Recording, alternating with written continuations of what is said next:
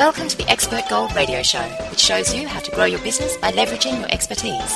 Become an authority, build a community, and sell with respect. Now here's your host, Gihan Pereira, for this month's show. Welcome to the March 2012 episode of the Expert Gold Radio Show. This month we'll be talking about building your online reputation and positioning yourself as an authority.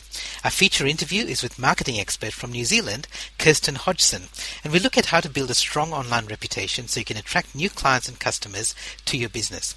Then we'll also look at ways of protecting your online reputation. I'll explain briefly how to choose a webinar provider, and then I'll talk about some events coming up that will help you with your online presence. So that's all coming up in the show. Let me start by giving you the big picture overview of how internet marketing has changed recently and what that means for your online authority and reputation. Now, you might remember not so long ago when the only place that people could find you on the internet was on your website. That used to be the case, but it's no longer the case. Now anybody can publish online without needing web design skills. And what that means is that many people will hear about you online before they ever visit your website.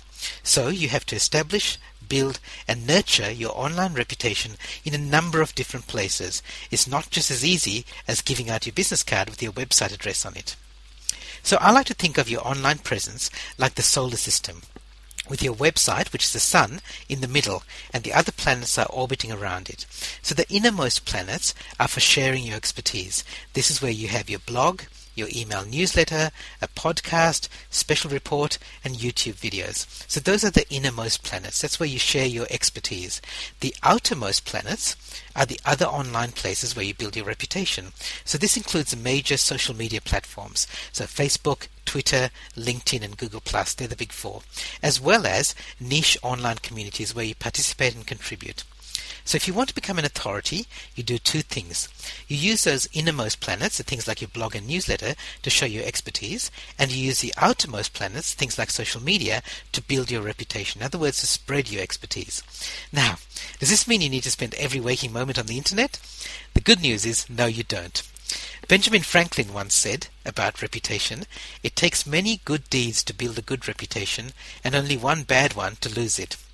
Now, most people who quote that do so as a warning about the one bad deed. But I'd like to emphasize and focus the many good deeds. For most of us in business, building an online reputation is a series of many small good deeds. So it's not like setting aside a whole weekend and saying, I'm going to build my reputation in a weekend. It's just doing things regularly. And you only have to do small things. So it is a commitment, but not a large commitment. So your goal should be to be a valuable member of your community, your online community, not to push your products and services at every opportunity. So focus on helping, not promoting, and your reputation will grow. Now, I talk about this in my book, Fast, Flat and Free, and so does my guest, Kirsten Hodgson, who's my guest for the feature interview for this month. So let's join Kirsten now as we talk about how to use internet marketing tools, particularly social media tools, to attract new business.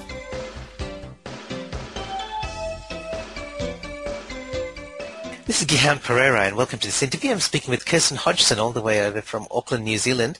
Kirsten's from Kaleidoscope Marketing, and I've been following Kirsten for a while, not in a stalker kind of way, but just in following the tweets that she's been posting, the blog posts, and it's quite interesting because the sort of stuff that Kirsten's talking about with building online reputations is very aligned to the sort of things that I do. Kirsten works particularly with professional service firms, and the work that she does goes further than online marketing because she does talk about their business development, helping them to retain and grow their current client base and attract more of their ideal clients. And like Kirsten sees as social media tools and internet marketing is an essential way of doing this. So welcome, Kirsten. How are you going?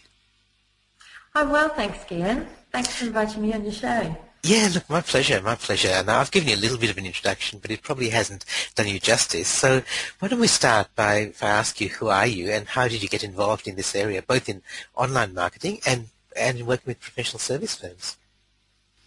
Sure. Well, I started working in professional services marketing in the late 1990s. I initially worked with engineers and then moved into law firms. So I worked for large law firms in the UK and in New Zealand, and then set up on my own in 2004. In terms of social media, I used to use it for personal reasons way back in the Friends Reunited days. Do you remember those days? Yeah. And I then moved to New Zealand and all my family and friends were back in the UK. So when Facebook came along, I immediately hopped on there and started using that, and also started using Skype to keep in touch with family and friends. And I think I was on maternity leave when somebody sent me a LinkedIn invite, and I wondered what it was about and took a look, and I immediately saw how it could benefit my clients as well as my business. So I spent much of those days on maternity leave upskilling and just finding out how LinkedIn worked, and it's grown from there really. I got onto Twitter and Google Plus, and it's just really interesting to just monitor each channel and see how it's growing. Well, it is quite interesting that the way you've described it, you started off using them as very much as social tools, as personal tools, and at the time that you were using it, like the 1990s, the business world hadn't really caught on to these tools. In fact, some of them weren't even around at the time. And I'm just interested in your perspective as how you think these tools can now be used in a business sense. I mean, LinkedIn seems like an obvious business tool, but social tools like Facebook, Twitter, and Google Plus, some people see them as a little bit of only for personal use and not really business oriented. Yeah, and I think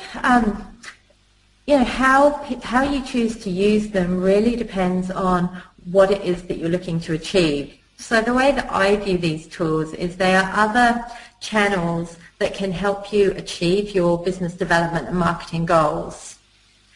But you need to be really clear about why you're using social media channels and what you want to achieve.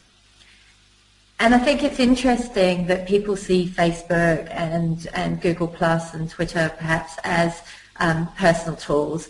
And they are, but there are so many good success stories of businesses using them effectively.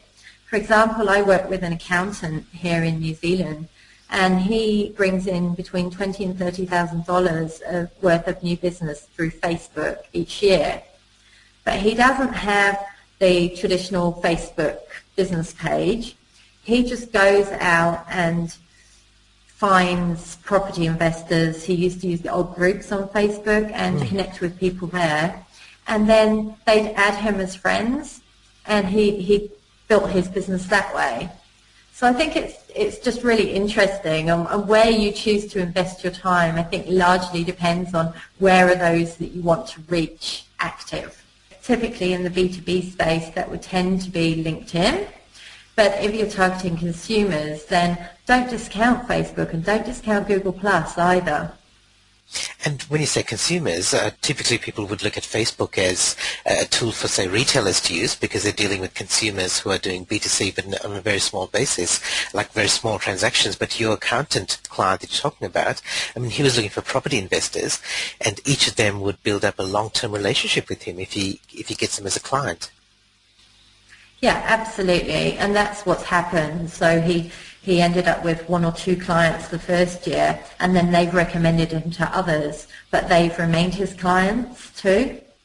And that's one of the reasons I was keen to talk to you, Kirsten, because the sort of people that you're dealing with are the sort of people who might be sometimes a little bit reluctant to move into these social network tools because they see them as, well, it's great if you want to run a Facebook competition for your retail store, or you want to have a big sign up front saying like us on Facebook. But there are some of these professional service firms, and some of them would be running. They've been in business for a long time. They've got things that are already working for them. They don't think they need some of these new tools. What would you say to someone like that who says, "Well, our current marketing efforts are working. Why do we need to get involved with something that may only give us a small amount of return on our investment?" I think that's a great question, and I think there's a number of reasons. Firstly, it can make what you're doing even more successful and easier. So just by way of an example, imagine that you're running a seminar or a conference. You can use social media tools to find speakers. You can promote your event to a wider audience by posting it up there. And you can then measure how many people then sign up for your event as a result of that. So basically, by posting to the social media sites, you can then have them coming through to the sign-up page on your website. So it's all measurable. But I think really what it can do is to amplify messages and give you a greater reach. So perhaps there's people that you've been trying to connect with and it just hasn't happened. Well, if you find that they're using one or more of the social networks, you can try to connect with them there. And I don't mean in a stalky way, but initially you might be following them and looking at their content. If they're on LinkedIn, you might join the same groups as them and try and engage them in discussions that are relevant to them. I suppose the important thing is knowing that not everybody who is on social media is active. Some of them are passive, so they will view what's happening, but they won't actively engage. But I think the first reason why people should use it is because it can make your offline marketing so much more successful. The second reason is really around that reputation management. So even if you're not online, your clients and other people are. So you need to know, are they talking about you online? What's being said about you? What's being said about your company? And you can set up things like Google Alerts or social mention alerts to find that sort of information out. But you absolutely need to know so that then you can determine whether to respond or not to. And I suppose that's looking at reputation in a kind of negative sense, but also by using these online tools, you can actually build your reputation and position yourself in your area. So by having really good, complete profiles, for example, that showcase the work you've done, that can really add to your credibility. So that if a potential client, if you're recommended to them, then they may go online and do a search for you before they contact you. And actually some research in the US has proven that point, that when people do get recommendations, they tend to get 2 or 3. And before they call the people, they will typically do some research. Now, if they go online, I don't think it's safe to assume that they'll go to your website. So the fact is they may well go to your LinkedIn profile. That's the obvious business one. So you need to ensure that what's up there actually reflects who you are and what you do and positions you in the best possible way. So that's another really compelling reason why using these tools is really important. And that's the way that we connected, Kirsten. I wouldn't have heard of you except for the fact that you were posting really high-quality content on Twitter. And in fact, most of the content that you were posting were articles that you'd found elsewhere, and you were just passing them on through Twitter. And occasionally you'd post some of your own blog posts as well. But I wouldn't have come across you if I hadn't seen your posts through Twitter and been referred by somebody else who was following you on Twitter, who retweeted something, and then I thought it was interesting and I started following it. So I guess that's an example of what you're talking about. Yeah, absolutely. And I think that's the thing. You don't have to always be creating your own content. It can be really valuable to be seen as a curator of content of other people's. If I see something that somebody shares that I think professional services people will be interested in, I will absolutely share that, because I find Twitter a really good source of great information. It helps me to upskill. If you look at the stats for Australia and New Zealand, LinkedIn put out its new stats a couple of weeks ago, and there's over 500,000 New Zealanders on LinkedIn, which is over a quarter of our population, and over 2.9 million Australians. So you think, do we need to use these tools? Our offline things are working. Well, why would you ignore a tool that potentially has that greater reach? And then similarly with Facebook, there's over 2 million Kiwis on Facebook, and I think almost 10 million Australians. And even if all those people aren't actively involved, it doesn't hurt to just get the basics right, get those profiles set up, and if you're doing things offline that you can easily bring online or repurpose for bringing online, then do that. Okay, so that's really interesting because you said that you don't necessarily have to be fully active on it, but you can get your profile started and going and just start building some momentum. Are there particular tools that you would recommend to most of your clients? I know you mentioned in passing earlier that if you're dealing with businesses, then you might want to use LinkedIn. If you're dealing with consumers, you might want to use Facebook. Is that a general rule, or is there something more specific that you would advise most of your clients?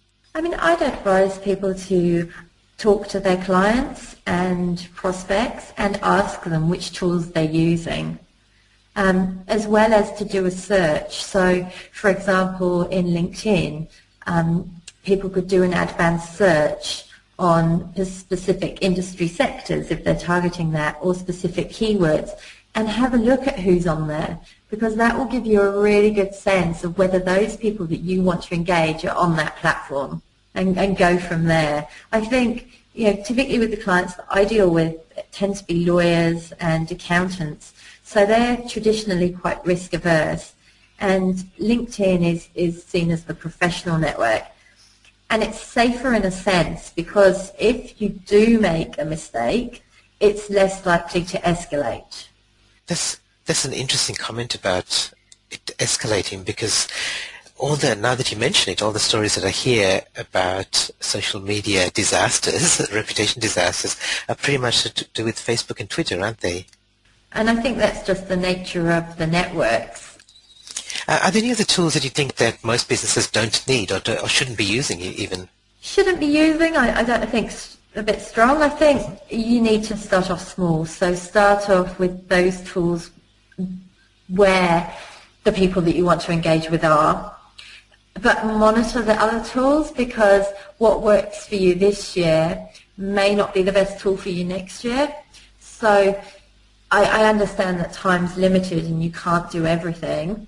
So I would typically focus on one or two tools, but just keep the others in mind and keep looking and seeing, well, is there an opportunity for me there and what could I be doing? That would be my advice.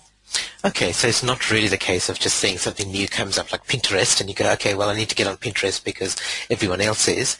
If you've already got a solid foundation on a couple of the others, then it's okay to wait and to just focus on the ones that you're using at the moment. Yeah, absolutely. And what you may want to do in using Pinterest as an example, I got my virtual assistant just to put a couple of my blog posts up there, and I had a few hits as a result, but the people who are hitting aren't really my target demographic. So, in very little time I was able to establish that, and it's something I'm keeping an eye on, but yeah, I'm not active on Pinterest at the moment for that reason. And I think it's interesting for people like us, Kirsten. So you and I, we're the ones who are advising our clients about this.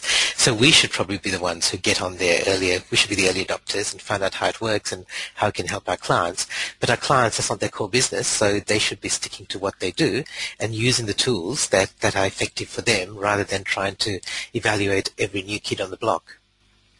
Absolutely. And I think that's the thing. I mean, social media, you see a lot about it, how it has the potential to be a major time waster. And that's true. But I think if you know why you're using it and how it can help you contribute, how it can help contribute towards your goals, then you can be really focused and it can really benefit a business.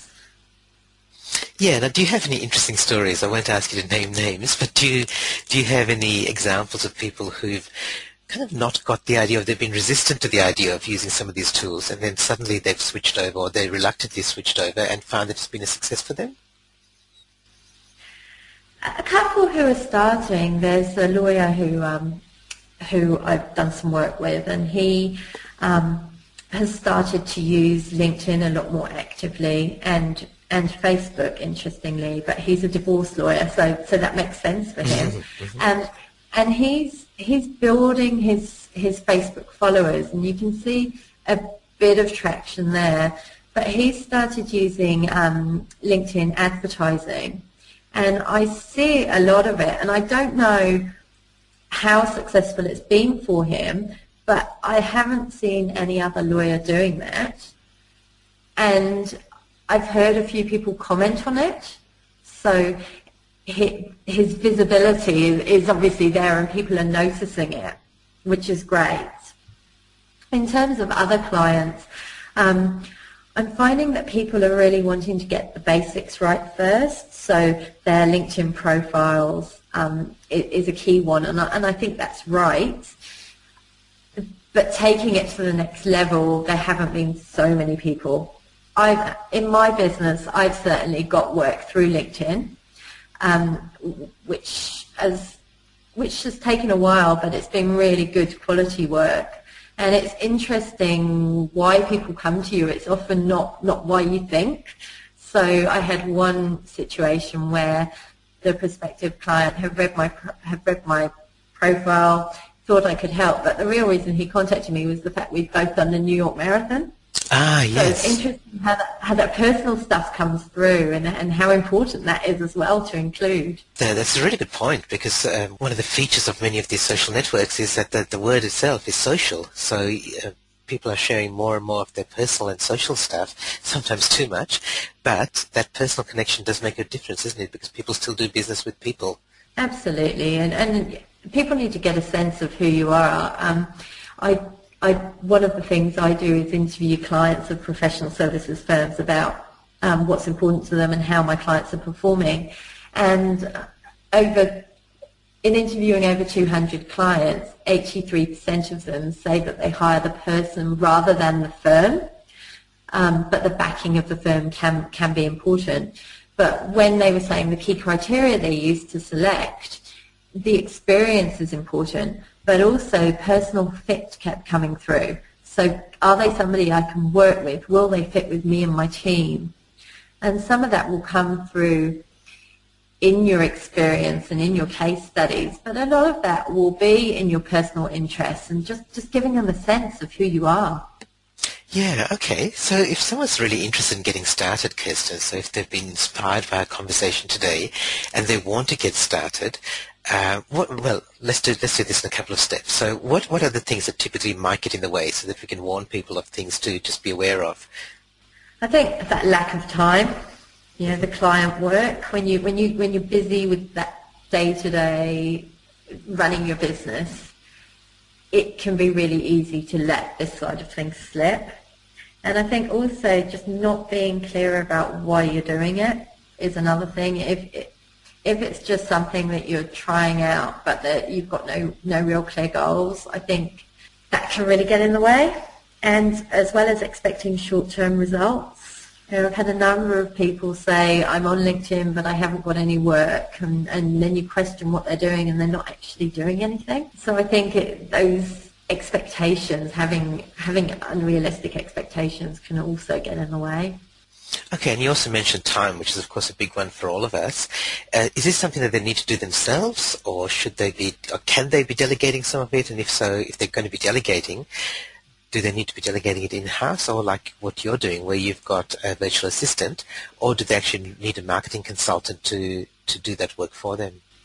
I think the engagement they should be doing themselves, because if you've identified 10 people that you want to build a relationship with, then it's really important that you do that yourself. But I think in terms of monitoring the networks and developing content, that's something that you could use your teams to do or outsource. Setting up and optimizing your profile, you could also outsource. When you're deciding, it's really thinking, well, what can you do and what can't you do, or don't you have the time to do?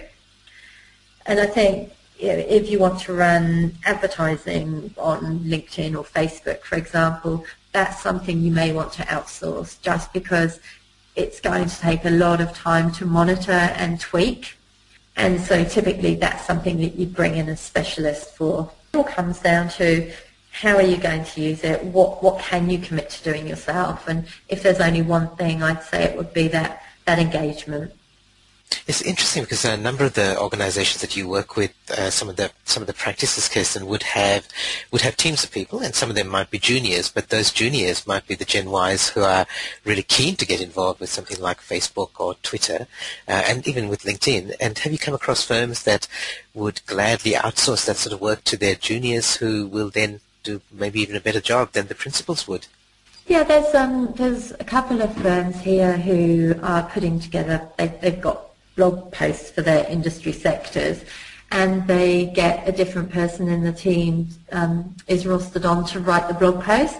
So essentially it means that each person only has to write one every couple of months rather than one a week, which is great. And there's also a firm here who has different Twitter accounts for different practice areas.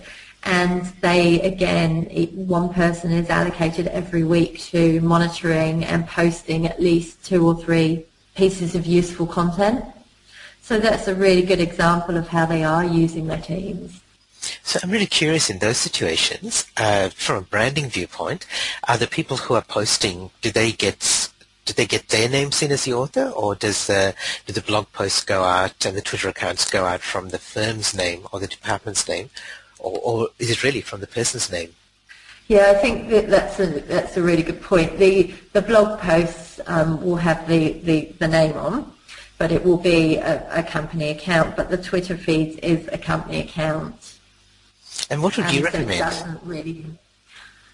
In an ideal world, I'd say personal, because people connect with people. And again, you know, I know when I'm on Twitter, I'm far more likely to share an individual's content than I am a company's.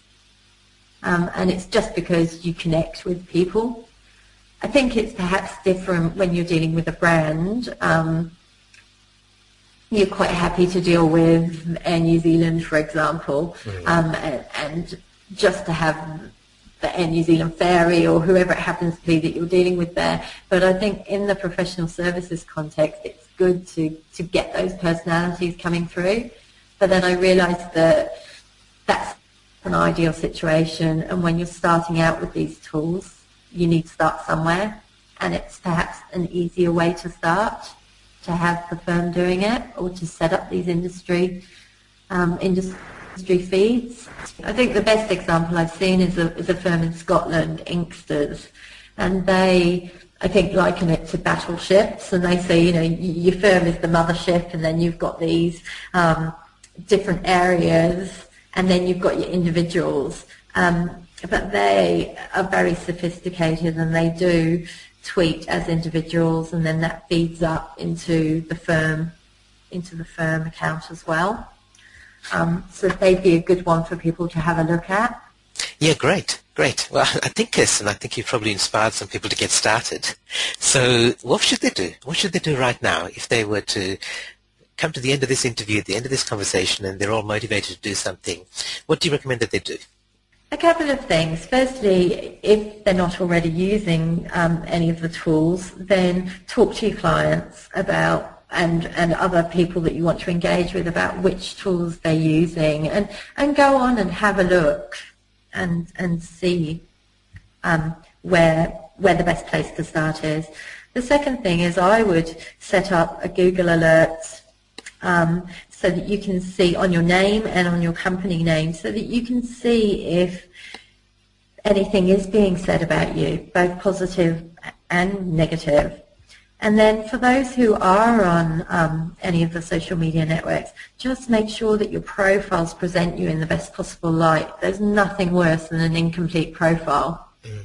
And what you're talking about, this is not rocket science. These are fairly easy things to do to get started, aren't they? And they're not very scary either. No, not at all. And the great thing about these channels is they are so intuitive. That it's really easy to follow the instructions and to set up a profile. But also there's so many videos and how-tos that you can watch as well. So even if you don't know how to do something, you just type it into Google and there's instantaneously so many things telling you how to do it.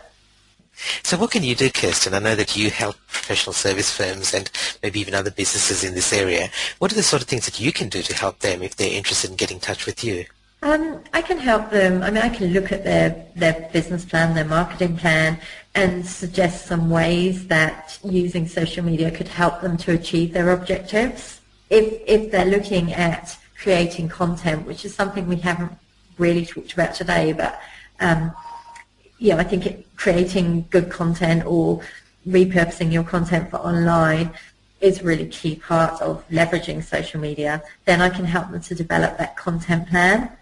Can also help them with the basics, getting those profiles set up and optimized, helping them set up groups, and creating inbound, trying to create programs that will help get inbound leads from social media. And do you only work in New Zealand, or do you take clients from all around the world? I work predominantly in New Zealand, but I do have some clients overseas as well. So I've got a client in the UK. I can basically work anywhere. These tools make it so easy to do so. It's fantastic. I know, it is fantastic, isn't it? It's wonderful. It's wonderful. And here we are, I'm sitting here in my office in Perth, and you are in another country, and we're having this conversation. It's just brilliant. Yeah, wouldn't have been able to do that 10 years ago. Exactly. So what's the best way for people to get in touch with you, Kirsten, if they're interested in finding out more about your services? So the best way is either through my website, which is www.scopemarketing.co.nz, or connect with me on LinkedIn. So if they do a search for Kirsten Hodgson, then they should find my profile, and feel free to connect. Great, thanks, Kirsten. I've learned a lot from this conversation, and I thought I knew a lot about this areas already, but it's been really interesting talking, and I really thank you for sharing your valuable insights and your wisdom. No, thanks, Gian, and thanks to you too. I've learned so much about webinars and ebooks and things from you. It's fantastic. Oh yes, actually talking about ebooks, you've got an ebook coming out. Do you want to mention that? Yes, I'm in the middle of writing an ebook on LinkedIn for lawyers, and it's a practical guide to LinkedIn from a business development and marketing perspective. So it's really just designed that they can read it and come away knowing what to do and how to use the various parts of LinkedIn and how it can help them from that business development and marketing perspective. It's been in the pipeline for a while, and we're now about 95% there, so should be done in the next month. Great, and I'm sure that if people go to kscopemarketing.co.nz, they'll see all the news about that when it's available. Yes, definitely. Brilliant. Thanks again, Kirsten. Great to speak. Thanks, Gian. Facebook, Google and Apple have changed the way the world works, but most business owners don't know the rules have changed. Get Gihan's book, Fast, Flat and Free, from fastflatandfree.com and learn how to make the internet work for you. That's fastflatandfree.com. Now, by the way, even if you don't get the Fast, Flat and Free book, I recommend you do visit the website anyway, because you can sign up for my free webinar series called the Internet Business Revolution. And what happens is twice a month I run a webinar that's based on one of the topics in the book, and I expand on it and help you apply it to your business. These are live events, so you have the chance to interact and ask me questions as well. The next two webinars are about article marketing and ebook publishing. So those are both important topics for experts and thought leaders, especially if you want to expand your authority and build your reputation. So check them out at fastflatandfree.com. Now, speaking of webinars, I want to turn to the idea of presenting your own webinars, because I know that's something that a lot of people are interested in. And again, it's one of those things that helps you establish your authority and build your reputation. And one of the most common questions I get asked is how to choose a webinar provider. Now, if you have my book Webinar Smarts, you'll know that I recommend GoToWebinar, which is one of the best known and one that's been around for a while. And I also suggest a few other providers. As it turns out, there are a bewildering number of tools available nowadays for conducting webinars and online meetings. It seems that there's a new service cropping up every few weeks. Now, that's good for us as customers because there's a lot of competition, but it also means that it's difficult to choose the right provider. So, if you're not just going to go with GoToWebinar, which is the one that I recommend, and you're going to be evaluating other webinar platforms and providers, let me give you a list of 10 things that you might consider when you're looking at different services. So number 1, webinars versus online meetings. So many of the services are excellent for meetings, which are group discussions, but don't have specific features to help you run webinars, which are presentations. So things like good registration pages, automatic email reminders before the webinar, polls during the webinar, and attendance reports of the people who turned up to the webinar. The next one is price. Now, of course, the price of the service is an important consideration, but it's not always easy to compare different services because there are a number of factors that affect the price, including things like the number of attendees, the number of webinars, whether there's advertising, and so on. So think about that when you're looking at price. The next one is advertising, which I mentioned. Some of the free services are supported by advertising. And that's the price that you pay for having a free service. But well, I don't think it looks professional if your webinar participants are seeing ads during your presentation. It's certainly not something I want with my webinars. The next one is limits. So check what limits the service imposes. For example, there might be a limit on the number of attendees in a webinar, the number of webinars you can run each month, the length of a webinar, the availability of the webinar line when you want to do it, when you want to run your webinars, and so on. Now, of course, some limits are to be expected, and all the service providers have limits. Just be aware of them when you're comparing them with each other. The next one is geographical features, because webinars are by definition for participants to access remotely. So be sure that the platform that you're using does support people accessing your webinar from different time zones in different countries. This can be as simple as just allowing participants to register in their own time zone, but many webinar providers don't do this. And in my experience, the biggest problem that people have with attending webinars is they get the time zone wrong. So if your webinar provider has some help for your participants, that's a bonus. The next one's screen sharing. Can you share anything at all on your screen, or do you have to upload your presentation to the webinar provider? That option, the latter option of where you have to upload the presentation, is less flexible. Whereas if you can share anything on your screen, then you don't only have to show a PowerPoint presentation, you can show a PDF file, you can show things in your web browser, you can open up an Excel spreadsheet and demonstrate something on there. That gives you much more flexibility. The next one's audience microphones. Can you allow your audience members to speak during the webinar, or can you only take written feedback? I love to have audience members speaking. It adds some variety and makes the webinar seem more dynamic. And of course, some people feel more comfortable putting their questions into spoken form rather than trying to type them into a small question box. The next one's audience engagement tools. So look at what other ways the webinar provider gives you to engage with your audience. So things like polls and chat rooms, switching over to their screen, taking over their mouse and keyboard with their permission, of course, and those sort of features make the webinar more engaging. The next one's social media integration. Some webinar providers make it easy for you to link your webinar to social media. For example, creating the webinar as an event on Facebook, or using a Twitter back channel during the webinar, or uploading the recording to YouTube automatically. Some providers provide those sort of features. This can be useful if you're running a lot of free promotional webinars and you're active on social media. And the last one is about recording. Is it easy to record your webinars and make them available for later playback? Or does the webinar provider require you to have some other form of recording mechanism? And if the provider does host the recording, which some of them do they give you unlimited space or limited space? And how much does that space cost you if you need to upgrade? So those are 10 things to consider. This isn't a comprehensive list by any means, but it does cover what I think are some of the most important factors. Personally, I think some people spend way too much time evaluating, assessing, and comparing every webinar platform because they're trying to find the best, when they'd be far better off just choosing one that works and actually running webinars. So if you're getting started, here's my advice. Choose GoToWebinar.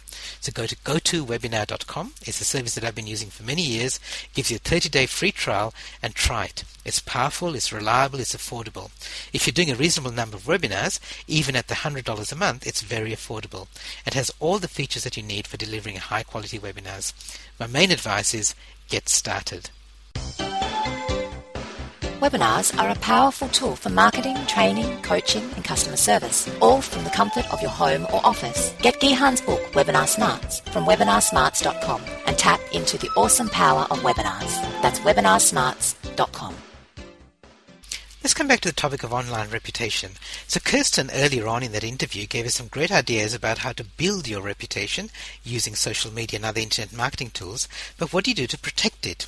Now, in the book Out of Office, which I wrote with my friend Chris Pudney, we talked about this. We explained the importance of being careful when engaging with other people online. Now, Chris and I discussed this in a conversation recently, which I've got recorded. We talked about 2 key principles of managing your online reputation. First, be careful about what you say, and second, monitor what other people are saying about you.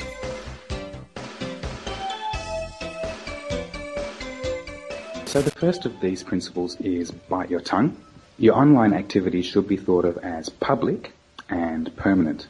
So even activities that you might otherwise consider to be private, such as your email conversations with your colleagues or photos that you share with friends on social media platforms like Facebook and so forth, they have the potential to become public at some point in the future, even though you might consider them to be private at the time that you're engaged with them.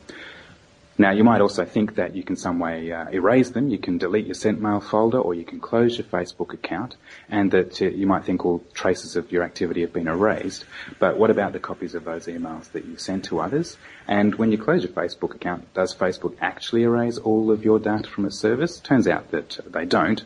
And even if they did, what about copies or screenshots of your messages and pics that your Facebook friends have kept for themselves? And in fact, there's a rather humorous blog called Failbook, which is devoted to screenshots of some of the more amusing conversations that have taken place on social media platforms. Of course, Failbook makes sure they anonymise the identities of the people in those conversations to protect the guilty.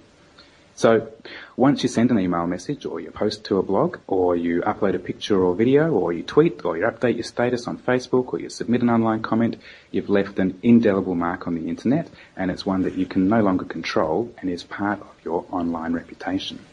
Yeah, and I think that's something that we've been familiar with, Chris, you and I, for the last 25 years, because we've been using email for that long. But a lot of people now are just suddenly realizing that fact. So we've always been careful that if you don't want if you don't want someone to see the content of your email, in other words, wider than the people who you're sending it to, then don't send it in email. Pick up the phone and call them, or walk over and talk to them, rather than sending it an email. But now there are more people online who are doing things like Twitter and Facebook without realizing the consequence of what they're doing. Absolutely, Gihan. Yeah, so as we say, just to repeat, treat everything online as public and permanent. Yeah, and so, that said, we're not trying to encourage a siege mentality here.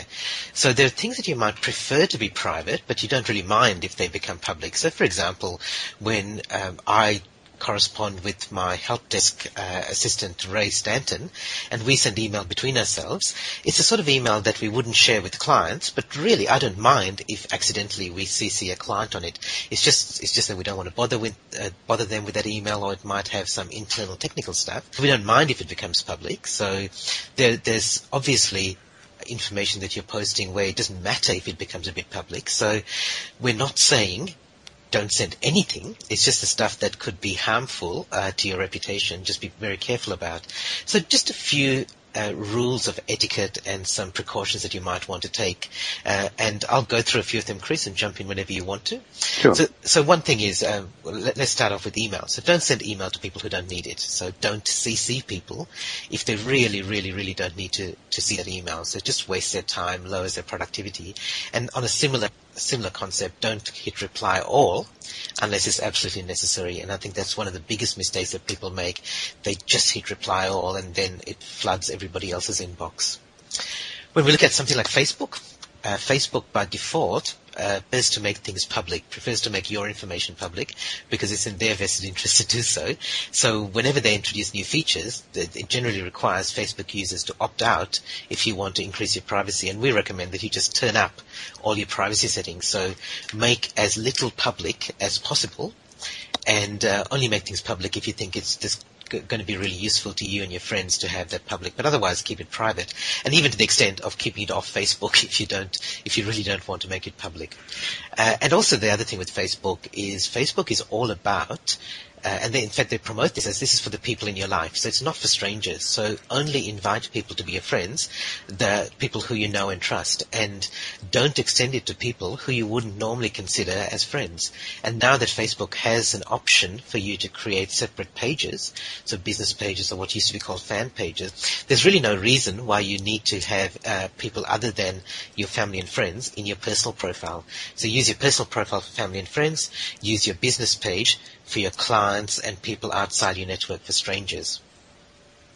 I guess the other one, so learn the difference between sending a direct message to someone, which is private, and what's called an @reply, which is public. And it's actually an easy trap to fall into, especially if you're not used to Twitter.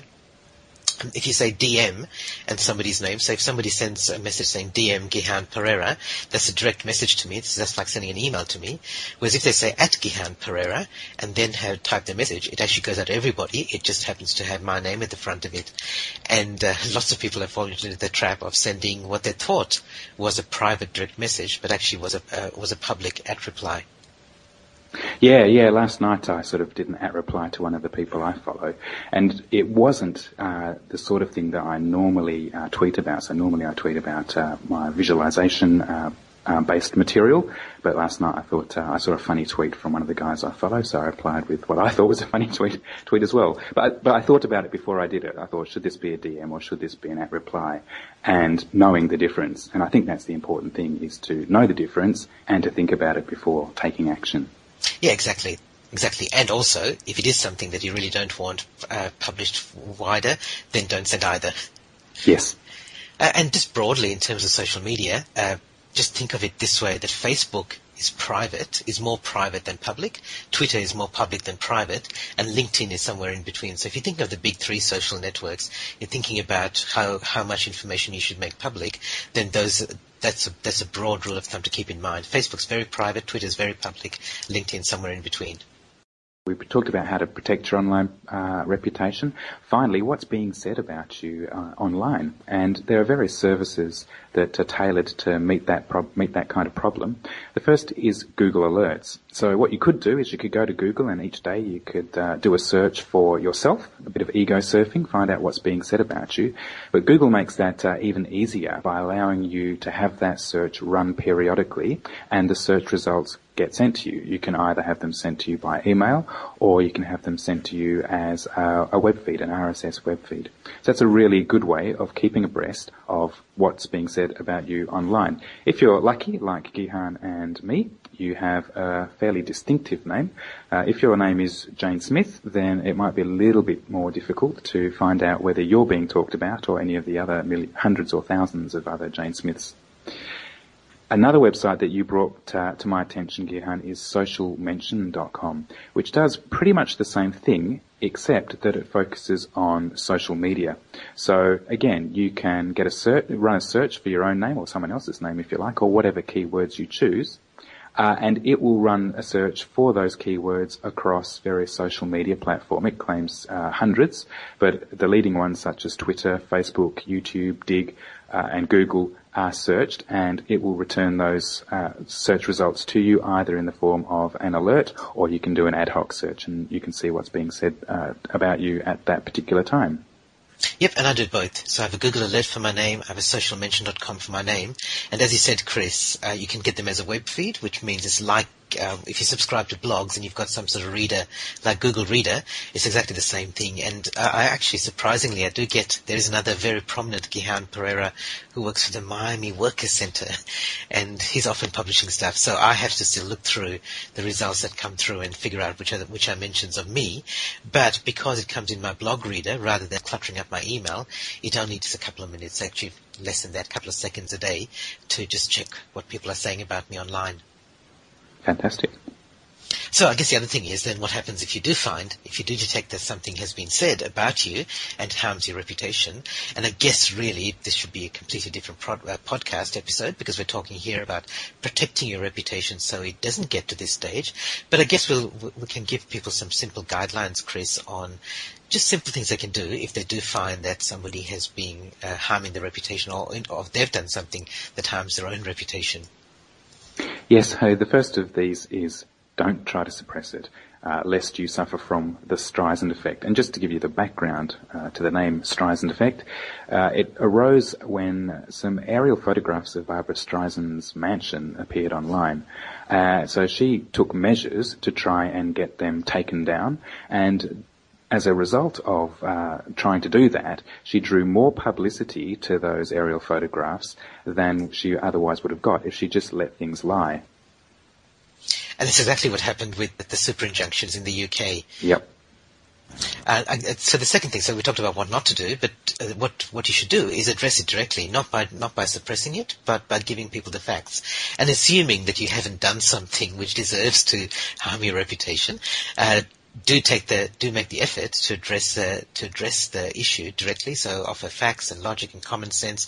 I saw this, Chris, when I was investigating property investments, and there was a company that was basically helping investors buy investment properties, and I found there was some online forums which actually were fairly disparaging about this company. But the company, instead of contacting the forum coordinators and the owners and getting them to remove these comments and threatening them with defamation and legal avenues, what they did was they responded to the forum and said, look, here are the facts, and here's some links, you can check us out. Here's the balance to that argument. And in that way, they came across as fairly reasonable, and people saw them as going, okay, well, these people might be okay, because even though some people are critical of them, they're fighting back, but doing it in a logical, reasonable way.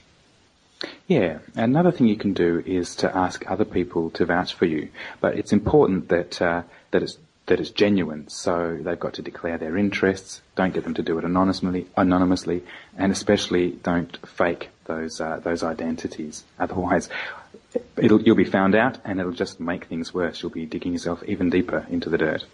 Exactly, and if you have got a strong and a positive reputation, and you've got clients and colleagues and friends who will vouch for you, well, ask them to, and sometimes they'll just pitch in anyway because they'll see it as well and they want to help you out. But them to pitch in and say, declare their interests and say what they think of you. And that really comes down to our last bit of advice, which is just rely on that positive reputation that you've built up, which does mean that you have to build it up beforehand. So it's not one of those things that you can easily flood the internet with positive stuff as soon as someone harms your reputation. But if you've been taking the efforts to build a positive reputation online, then one or two harmful articles or posts or comments they're not really going to harm you too much. Do you want to work from virtually anywhere? Your home, an office, an internet cafe, or even a city on the other side of the world? The internet makes it possible, and the book Out of Office shows you how. Learn how to be portable, stay productive, and run a profitable business. Get your copy at outofofficebook.com and get more convenience, comfort, and freedom in your work life. That's outofofficebook.com. I want to talk about my eGurus community.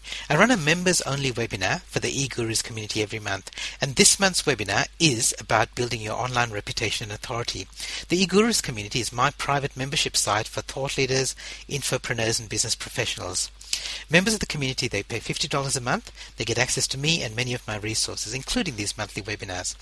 So if you're an eGurus member, come along to this webinar, and I'll show you how to create a simple strategy and process so that you can build your authority step by step without taking hours of your time every week or even every day.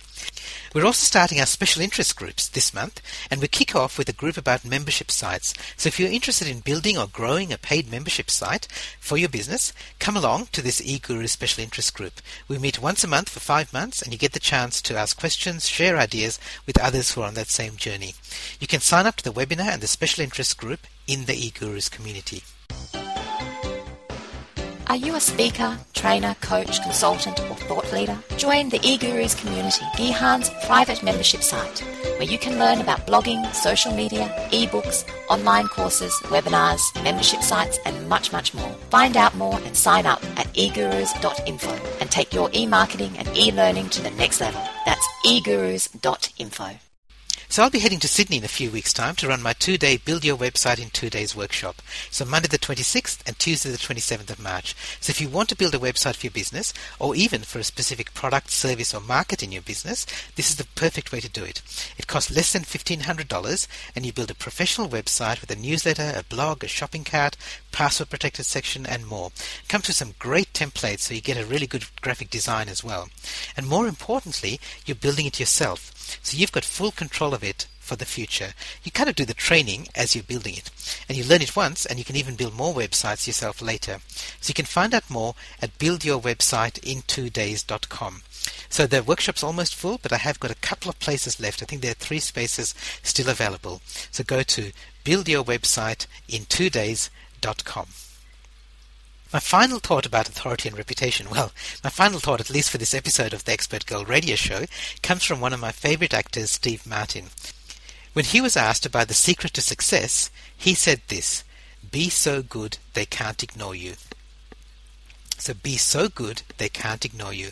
And that pretty much sums up what it means to be successful online, especially if your marketing is all about positioning yourself as an expert. So know what you're good at, become great at it, and share it with the right people. And be so good they can't ignore you. So that's it for the March 2012 Expert Gold Radio Show. Hope you enjoyed it and learned something that you can use in your business. Thanks to the beautiful Sharon Kerwood for helping with the voiceovers. Look forward to having you join us again just before Easter in April.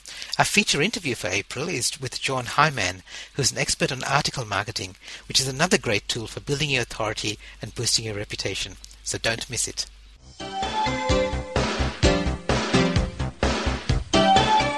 You've been listening to the Expert Gold Radio Show. If you'd like to subscribe to the show, read the show notes, or leave your comments, visit expertgoldradio.com. And remember, great minds don't think alike.